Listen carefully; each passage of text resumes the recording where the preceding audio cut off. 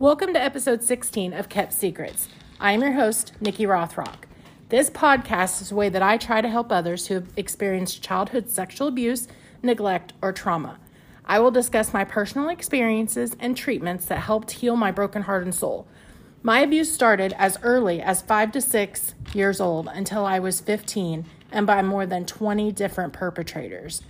There is a long history, but I've been able to create this podcast in hopes of helping one person. I hope that person is you. Hello, everybody. Thank you for coming back. I think I did get the episode number right this week. It's number 16.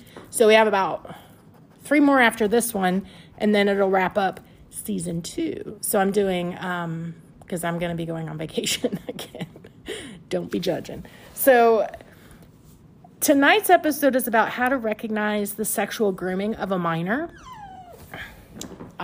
You can hear Archie already in the background.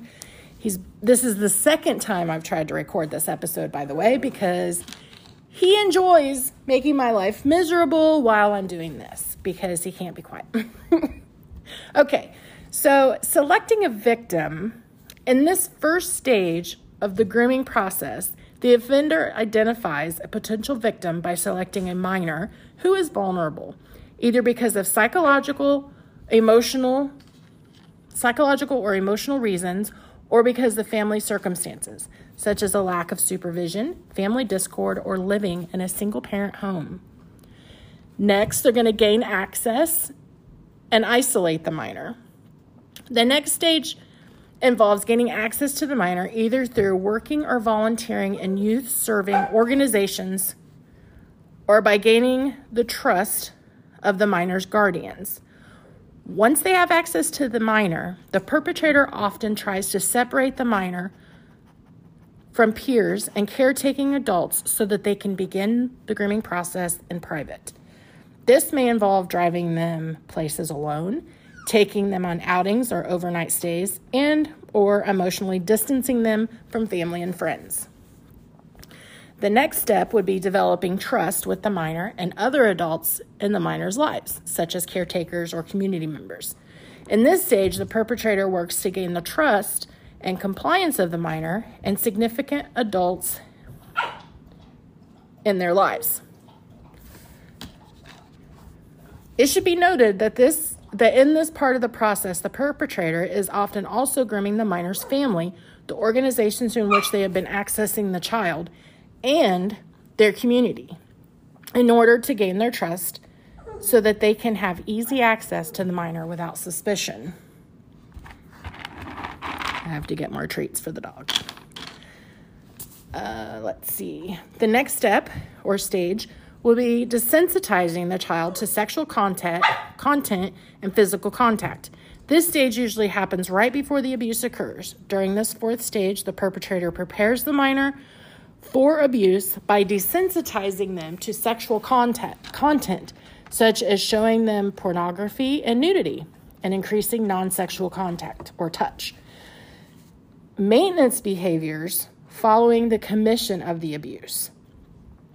This last and final step occurs once the abuse has already happened. The purpose of these maintenance behaviors is for the perpetrator to be able to continue the abuse and avoid detection, often by manipulating the minor into feeling guilty or responsible for the abuse, or causing them to fear the consequence of disclosure. One key takeaway from this study was the development of a list of observable traits and behaviors for each stage that the experts agreed were part of the grooming process as shown below in my notes. Stage 1 represents the traits and characteristics of the victim, while stages 2 through 5 represent the traits and behaviors of the perpetrator. So tonight I thought it would be a good idea to kind of give you an idea of what this situation would look like. So I'm going to tell you a story about myself and how my main perpetrator, Tom, was able to follow these stages extremely close. So a lot of people would call this textbook because it follows guidelines or these studies pretty closely. So in victim selection, it has the minor is compliant or trusting of adults. The minor lacks confidence and has low self-esteem. This dog is driving me nuts. The minor is lonely and isolated. The minor is troubled. And the minor is needy. Make sure there's not any other ones. Oh, there are. Okay. So the minor also feels unwanted and unloved. The minor is not close to parents, and parents are not resources for them. The minor lives with a single mother / needs a father figure. The minor has lack of suspicion. Now, living with a single mother, I suppose this could happen as well with single fathers. Perhaps the father is a little bit absent because he's working or he's just not emotionally available for the child. So maybe friends of his or even female friends of his could come in and start grooming the child. So in my situation, I was 9 years old when the abuse started with Tom. I'm going to tell you a small story about how my summer started. So my mom worked a lot of hours. She delivered newspapers, so she had weird hours. Tom moved in with us. I was told to help with the rent or the mortgage payment at the time because my mom bought this home. It was like a sheriff's sales home, so it wasn't too expensive, but it was enough that her having 2 kids, she needed that extra income and help with the house payment. So Tom moved in with us. Now, I did not know Tom very well, and neither did my brother. I have memories of him before he lived with us. And I do remember, just having that little schoolgirl crush kind of. But I also, my mother was very, very absent for me emotionally. She was more concerned about working, and she was more concerned about, at the time, I don't think her and Tom were dating. I don't know. I've been told differently by multiple people, so I'm just going to say they weren't, because at that time when he moved in with us, he had a bedroom upstairs. My brother and I had our bedrooms upstairs. Neither one of our bedrooms had doors on them. His did. My mom's bedroom was downstairs, and she had a door. So it kind of made sense with him being an adult, having a room with a door, but, thinking about having a young daughter, and even my brother, I was 9, he was 5, and he was living in the same environment that I was. And so I remember, I'm just saying, as an adult now, I would never set my child up like that. I would never put her or him into a situation, a sleeping arrangement where there was a man or a woman. Like, in this situation, Tom was a single man, and he was young. So he was, I was 9, so he was 25. So he was young. But that still, I guess, doesn't give him the title of an abuser. But as a mom, I would try really hard to protect my kids, so I wouldn't set them up in that situation. My kids' rooms would have doors on them, and there would not be another adult that is a non-family member living on the same floor as them at night. So that's just my personal opinion. But so during the day, and I've talked about this in other podcasts, but during the day, during the summer, because this is the summer of 1988, I was getting ready to go into 4th grade, and I had the worst self-esteem I was chunky. I was a big kid. I was developing a little bit faster, which that's not an excuse to allow a grown man to have sexual feelings or relations with me. So I will try really hard to just give you the facts and not give you my tone or my personal opinion on everything now, looking back, because I don't want to discount the way that I felt at that time. So at the time, I was a very sad, needy, oh Lordy, I was needy. I needed so much attention.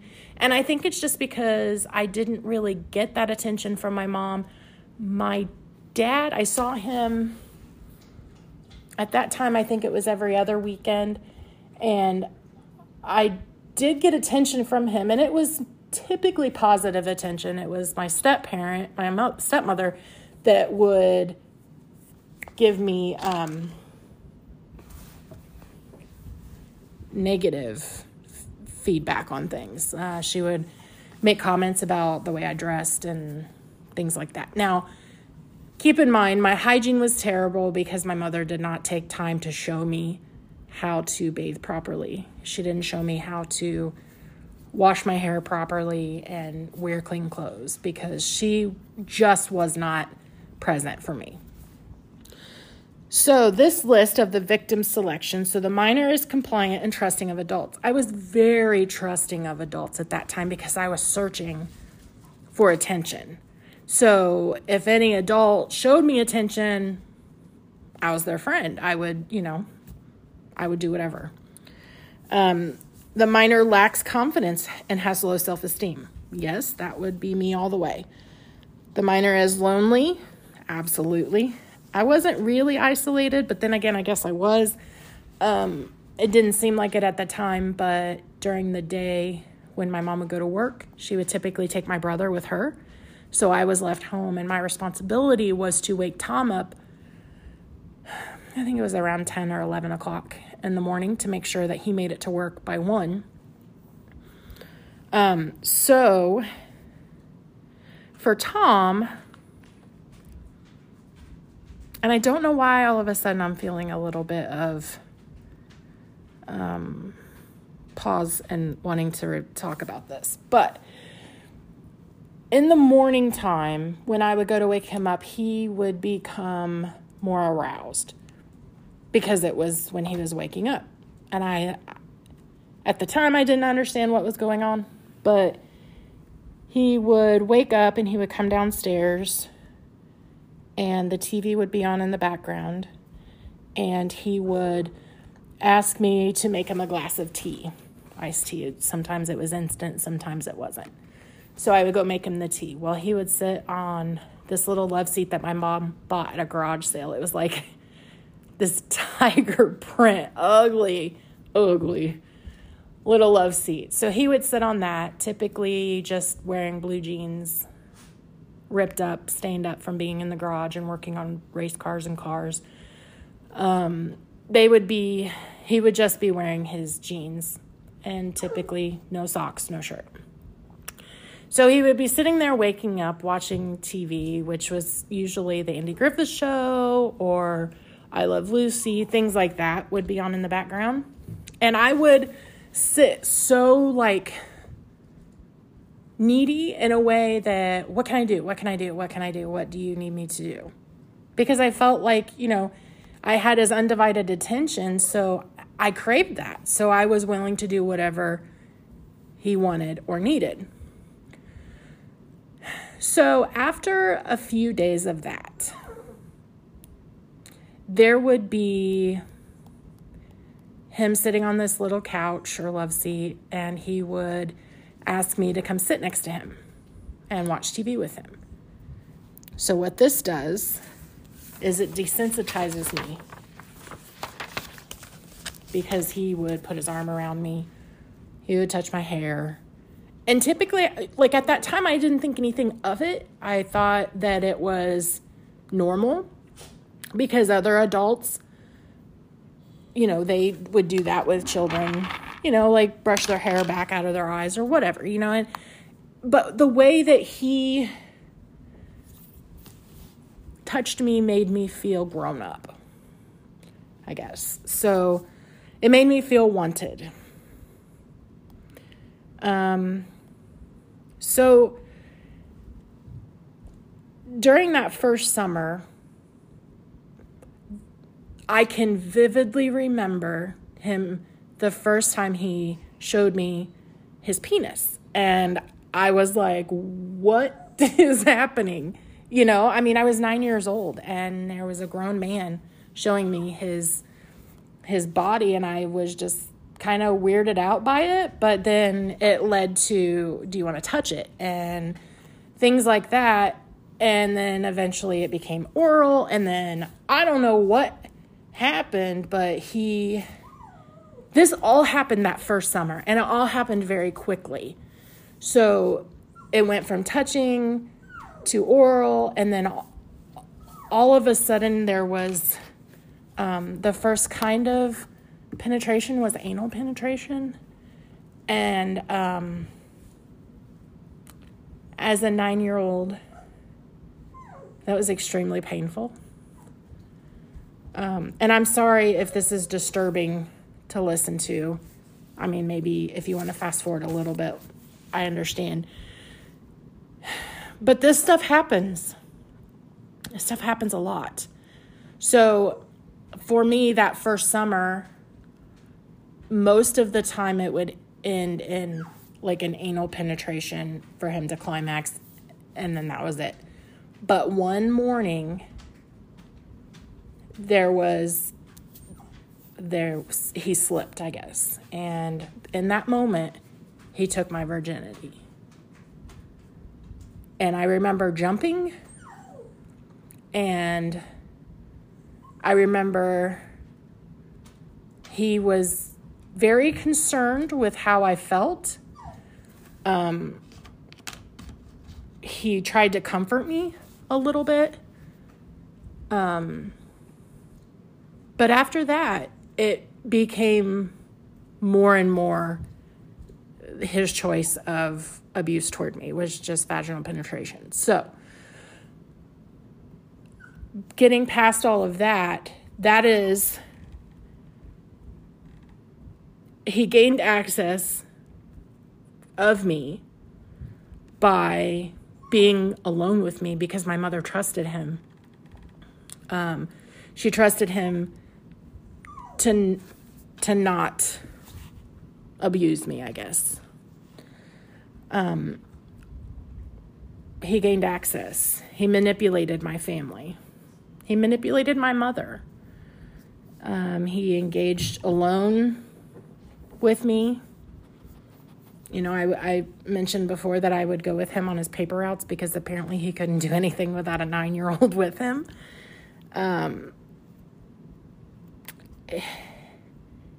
In this abusive relationship, there was a lot of separation for me emotionally.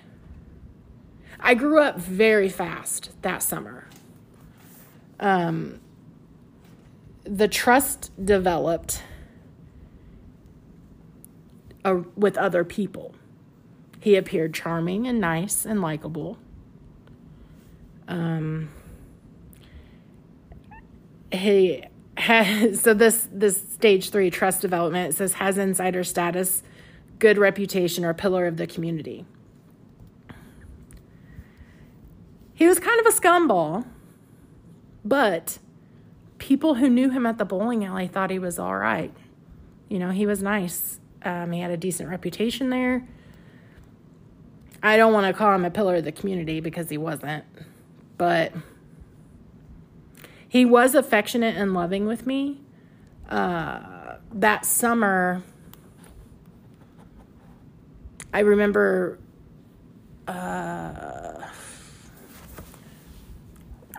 feeling very, like on the playground in 4th grade. My best girlfriend, her name was Chrissy. She passed away a couple of years ago. But she and I would sit, I don't know why I told you that, but maybe I used her real name because I knew that this wouldn't have bothered her either. But that summer I would sit on the playground instead of playing. We would sit and have story time. And I would vividly discuss having sex with a man. And she was like, how do you know all of that? And I'm like, I just do. Now, I would not use Tom as the male that I was in this story with, but I would use another adult man in my mind. It wasn't ever Tom. But I'm not really sure why this is giving me such a hard time today, but feeling a little exposed, I guess. I've never really gone into great detail about like the first time that I saw a grown man's penis or the first time that I lost my virginity, and it kind of feels weird. So moving along, he gained access and isolation of me. Now, he didn't take me on an overnight stay or outing until much later in the abuse. And we actually went to an out-of-town race. And for some reason, my mom let me go. And, you know, the whole way to this out-of-town place, we had our pickup truck and there was a trailer on the back of it with the car. And then behind us was his mom and dad. And behind them was his brother and whoever else was working on the car. The entire way to this place, there was a lot of oral sex, things like that at his request. And I don't understand why it was not questioned by his parents or anyone else. Why are you going on an overnight trip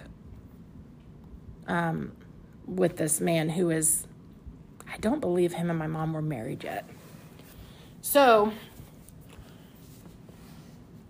long story short, on that night, he ended up wrecking the car, and he was so ticked off that we ended up driving back home that night. Now, he had promised me that we'd be able to sleep in the same bed together, and there would be a lot of intimacy. And so when we didn't get to do that at the hotel, I was kind of upset about it, actually, because I didn't want to go back home. My dependency on him had become so great that I wanted to participate in this stupid fantasy. I call it stupid and there I am discounting the younger me and how I felt. But for him, it was just getting what he wanted. So anyway,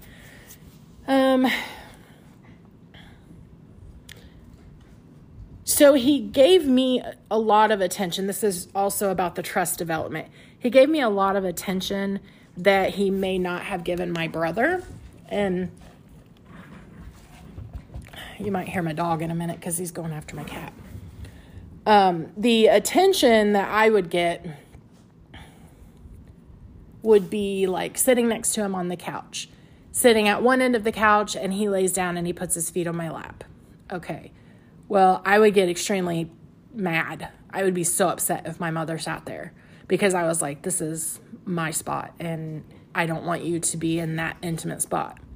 Even though it wasn't an intimate spot, it was literally just me sitting on the other end of the couch with him putting his feet on me. I felt like that was my territory. And when she did that, I got angry. So this one says that the abuser gives them minor compliments. I didn't really get very many compliments from anybody, especially him. He kind of went the opposite. Later, he would tell people that I was a whore and, you know, just to make me look bad in front of others.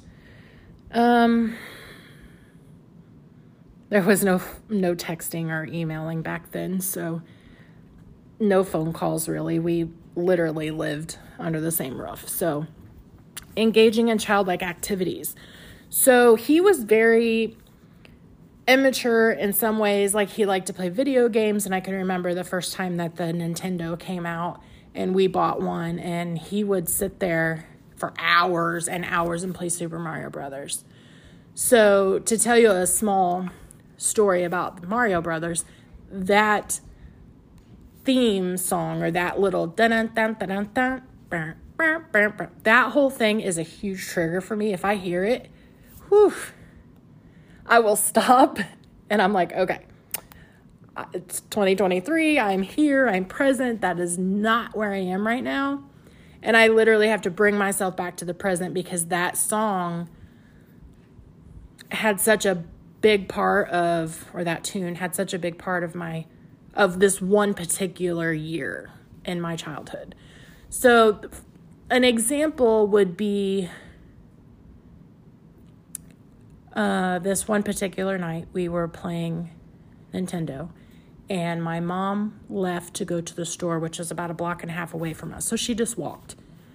While she was gone, I was doing things to Tom, and the next thing we hear, because the video game was paused and it was quiet in our house, the next thing we hear is the chain on the ceiling fan light in the next room, where she flipped it on.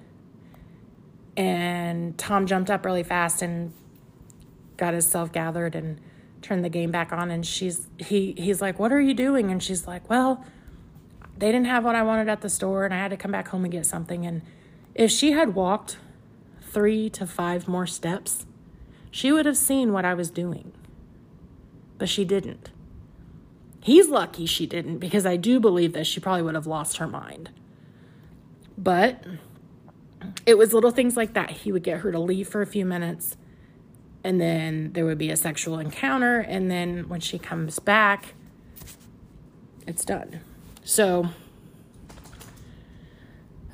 he was very childlike in some ways. He liked to watch the old cartoons, and actually last night when we were watching the Super Bowl, there was a commercial about Disney, and there was this old Disney, like, I want to say it was like the old Mickey Mouse.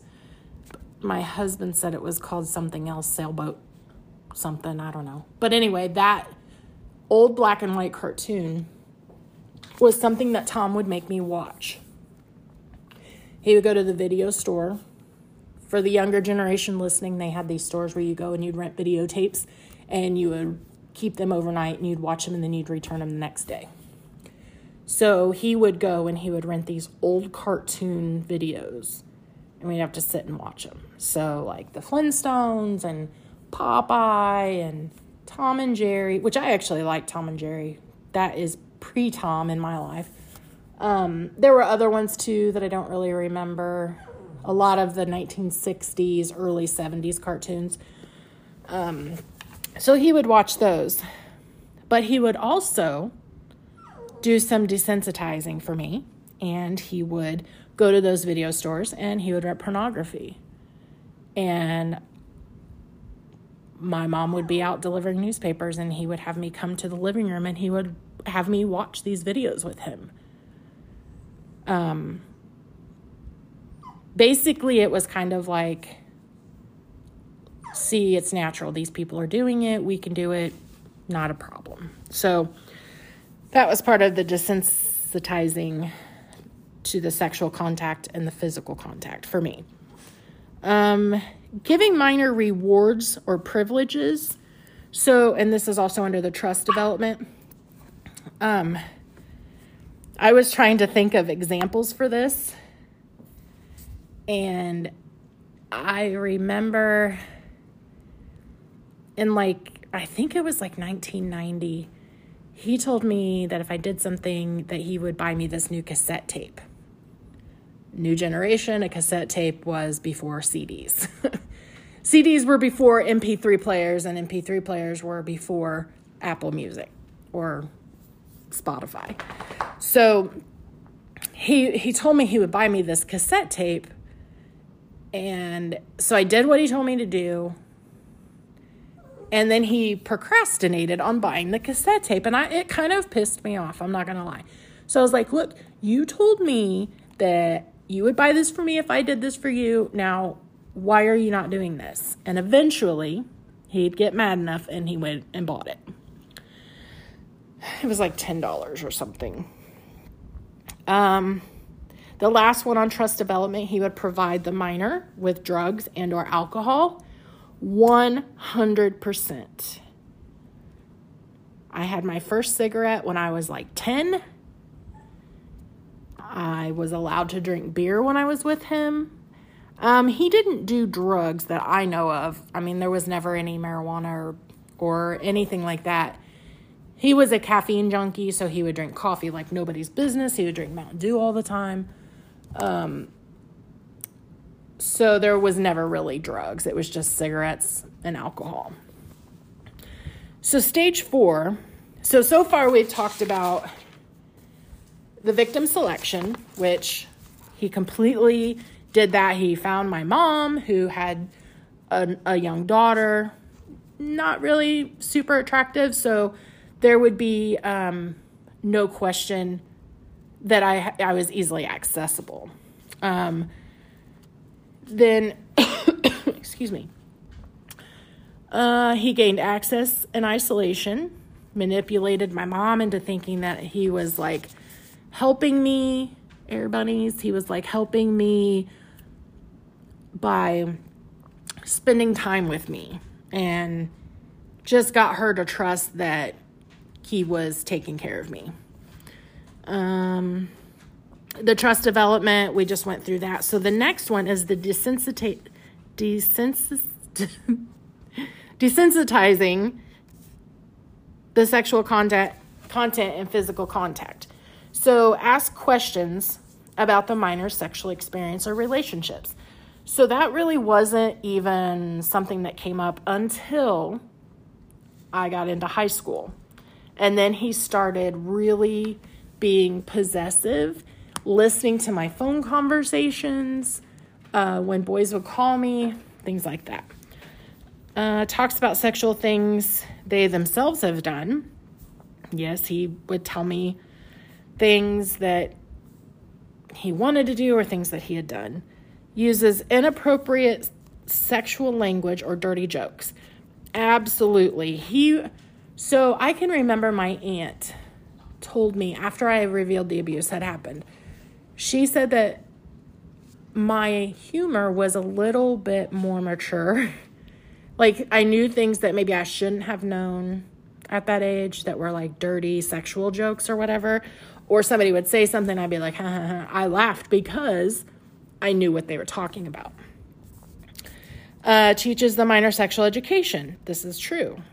He basically taught me a lot.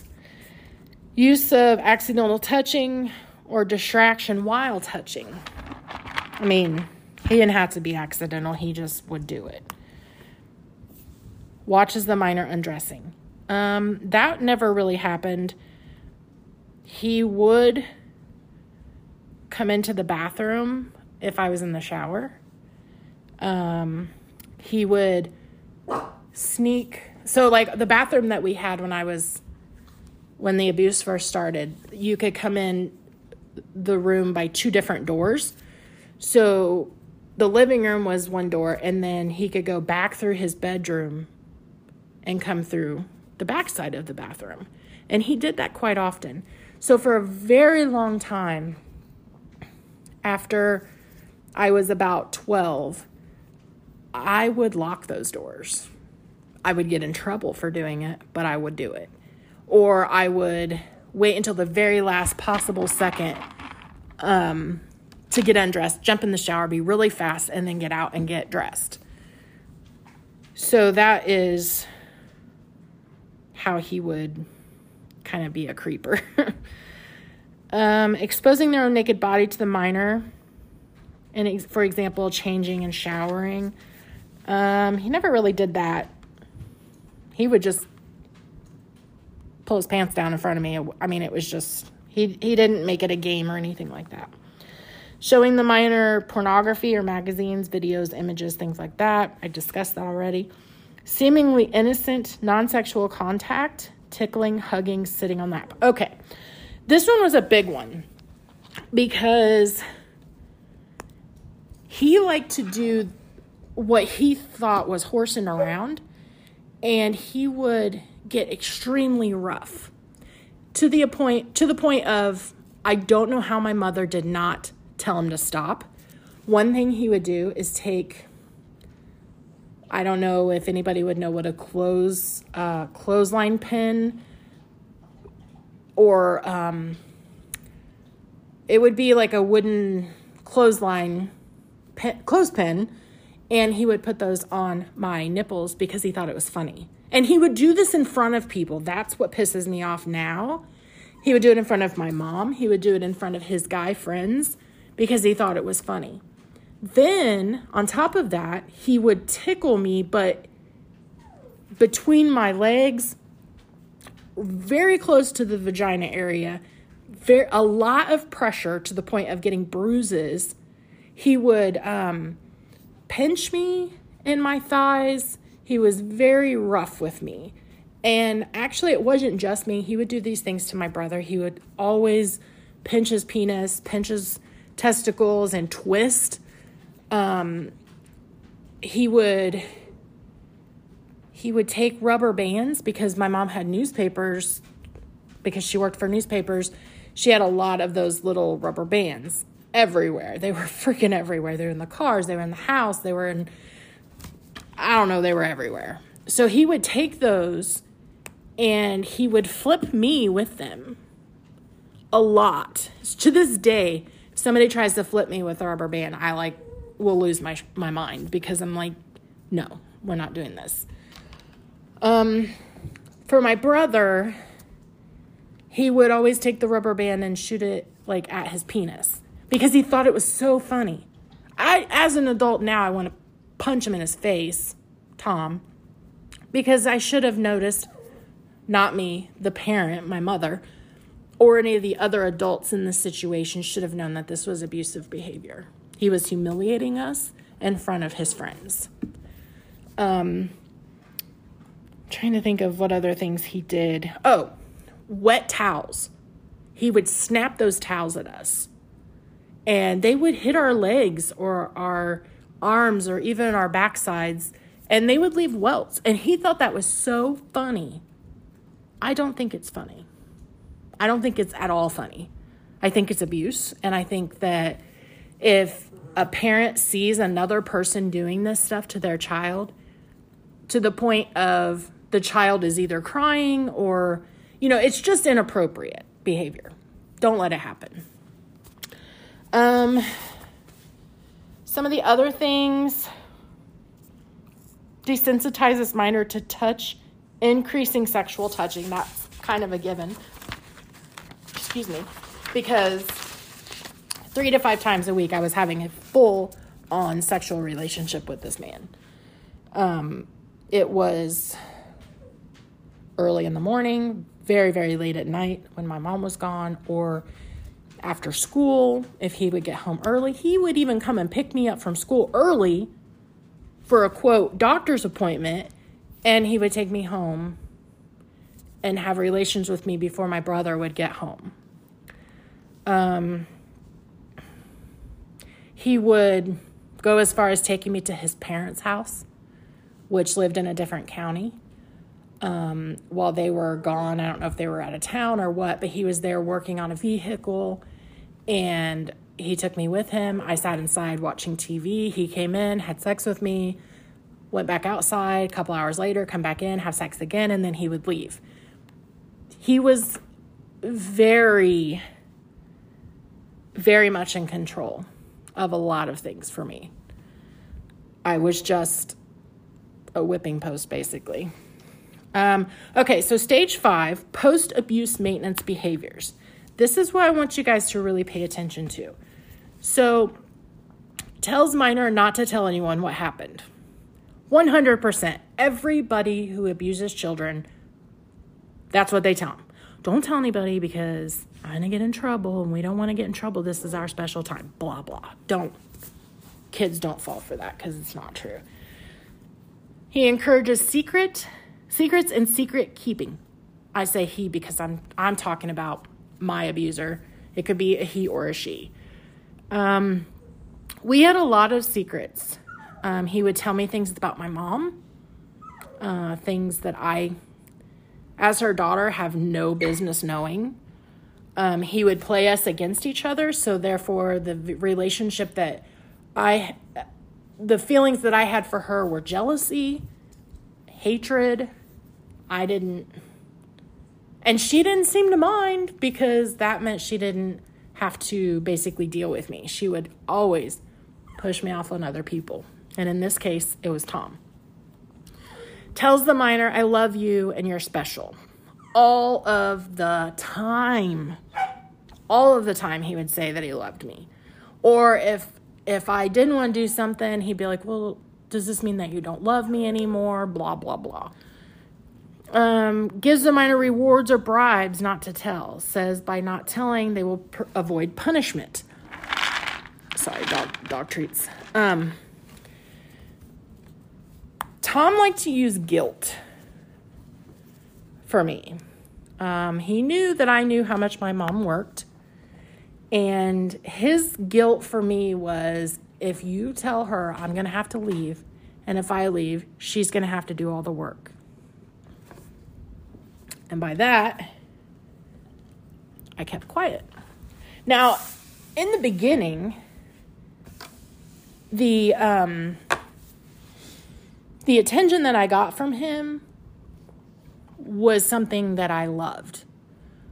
The sex was just part of it, I guess. Like, I just had to do that in order to get his attention. And it wasn't enjoyable at all. It was just mechanical by that point. Like, I was just like, okay, this is what I have to do to keep him interested in me as, a friend, or and back then girlfriend, or whatever I would think.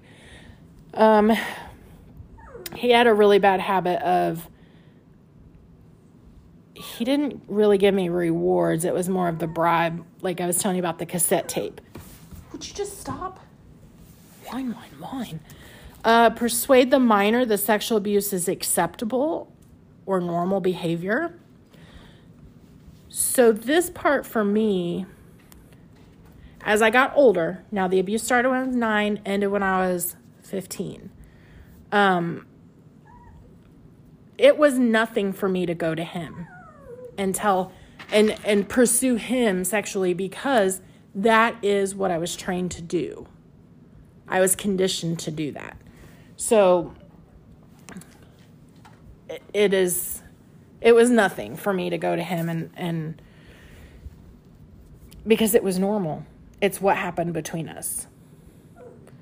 Provide the minor with misstated moral standards regarding touch. So when I was in the 5th grade, a year into the abuse, we had a good touch, bad touch seminar in school.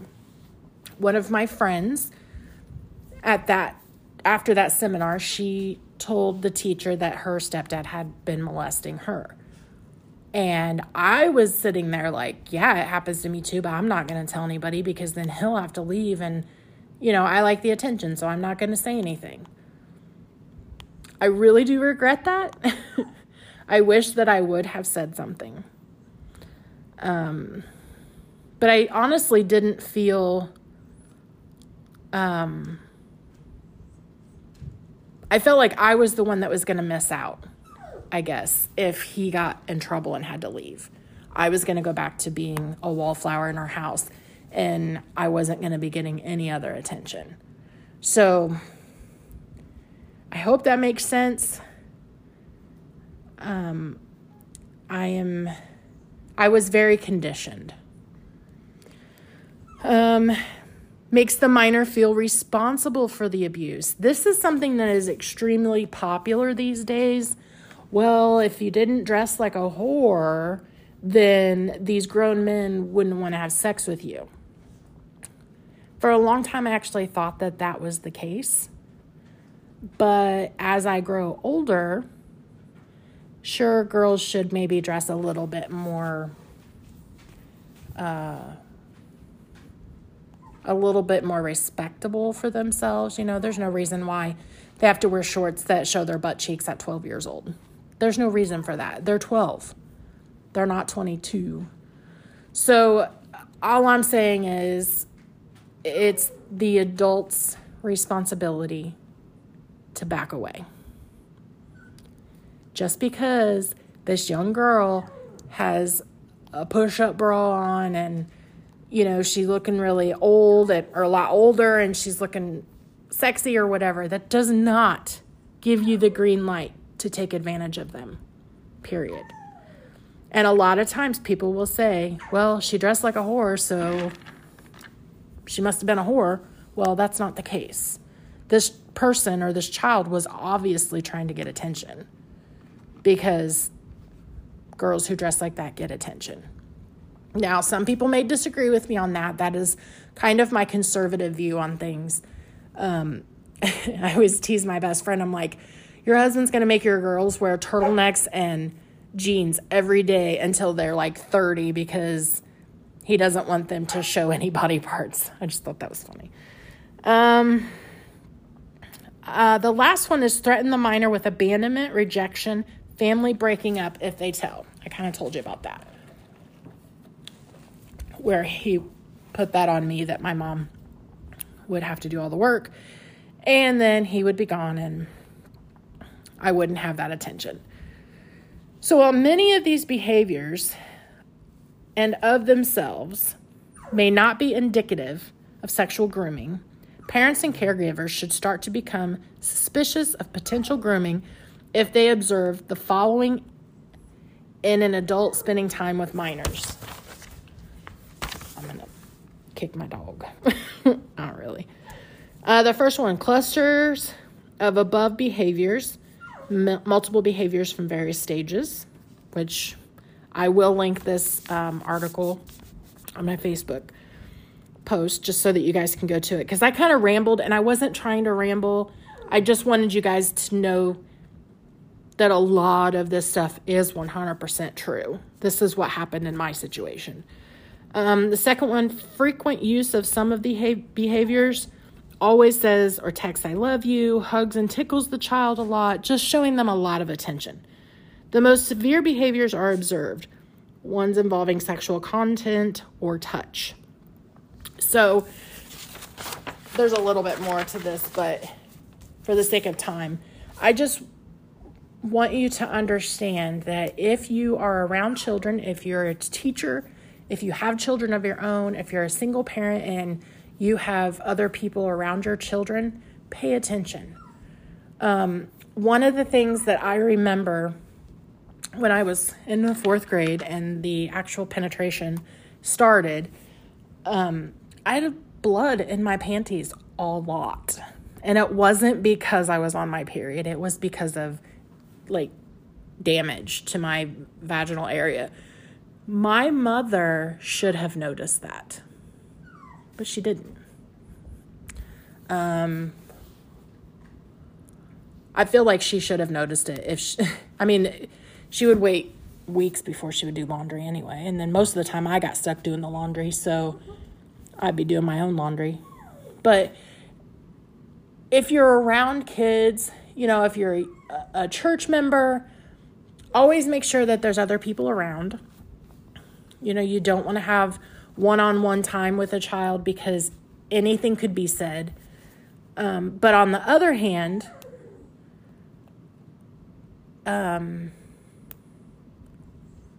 just be protective of the child. And it's a good idea to always have a second adult around anyway. My husband and I, we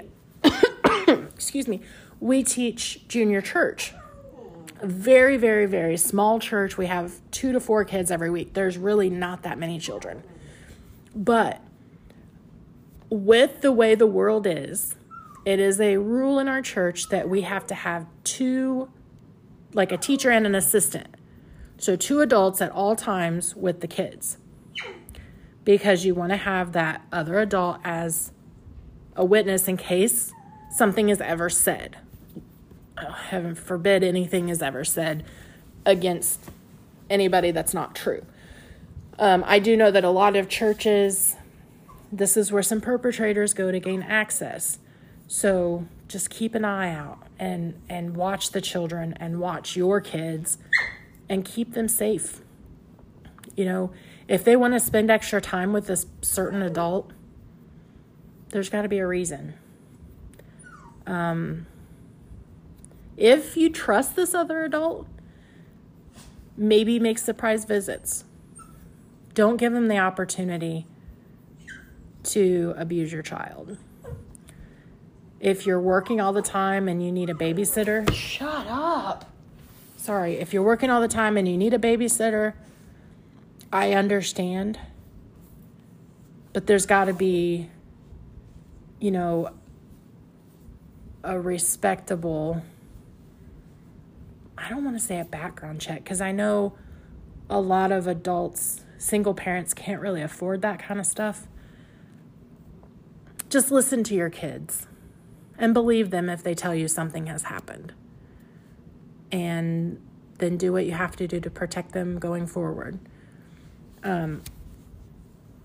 This particular topic for me, when I was going through my notes earlier, and I didn't think it was going to really affect me as much, but I feel like I had a hard time gathering my thoughts, and a lot of that is because I kind of went somewhere in my trauma that I haven't been in a while. So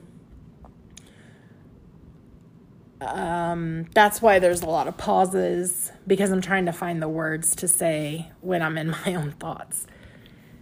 And that's pretty typical when I talk about things, if I go into detail about things, because it's literally almost like reliving it for that moment. The PTSD is like little flashes of these scenes in my head. You know, that couch and those TV shows that were on in the background, and the just looking, like standing in front of Tom and seeing his manhood in front of me at 9 years old and not understanding what I'm seeing. You know, those things are hard to process even now. Imagine how difficult it was at 9. I literally just, no act of violence is ever acceptable, but man, if given the chance, you know, like it's just a level of anger toward this person when I think about it. And, you know, the other perpetrators, yes, but they were not as manipulative and as damaging to my mental state as he was. Being able to talk about it and feeling extremely vulnerable with you guys, I guess it's a good thing I don't know who's listening, because if I had to make eye contact with you guys, it would be rough. You know, and I guess that's the shame still that peeks around the corner every once in a while. But I've worked through all of it. It's just always a work in progress. It's never going to go away. I just have to deal with it. And it's important to shelter your children enough to keep these crazy pedophiles out of their lives, because I literally have no memories of what it was like before I was sexually abused, because it happened when I was so young. I mean, between 5 and 6 years old is when the first incident started. So, and that wasn't even with Tom, that was with other people. So I don't know what it's like to have those awesome childhood memories and not have some sexual memory in there. And that's extremely disturbing to me. I try to look for those other memories. You know, every once in a while, I think about things and I'm like, yep, there's that sexual memory again. It's tainted my entire childhood. And then my teen years, I was acting out. And as I became an adult, I realized that my behavior was not okay. And then I worked with Beth and tried to figure things out. And that's what led me to you guys. So I think I'm going to wrap things up. We're almost out of time anyway. But like I said, I'll post this article. If I don't do it tonight, it's just because I don't have my computer with me at home. But I'll post the link to it in the comments of the post about the episode. So I hope you guys have a good rest of your day, whatever it is you're doing. Please make good choices and protect your children. If you are a victim or / survivor, don't be blind. Pay attention.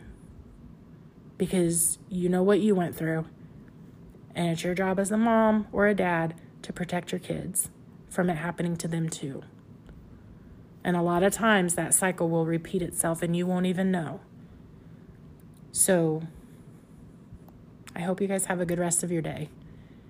And until next time, if you have any topic requests that you want me to talk about, just send me a message on Facebook or post a comment in the Facebook group, Kept Secrets, a podcast about overcoming childhood abuse. I am literally the only admin on that group, so it's a small group right now, and it would be nice to have a community there where we can talk about things and share resources and stories and things like that. So if that's something you're interested in, please look me up. It's our duty as adults to keep the kids safe. So let's do that. Till next time.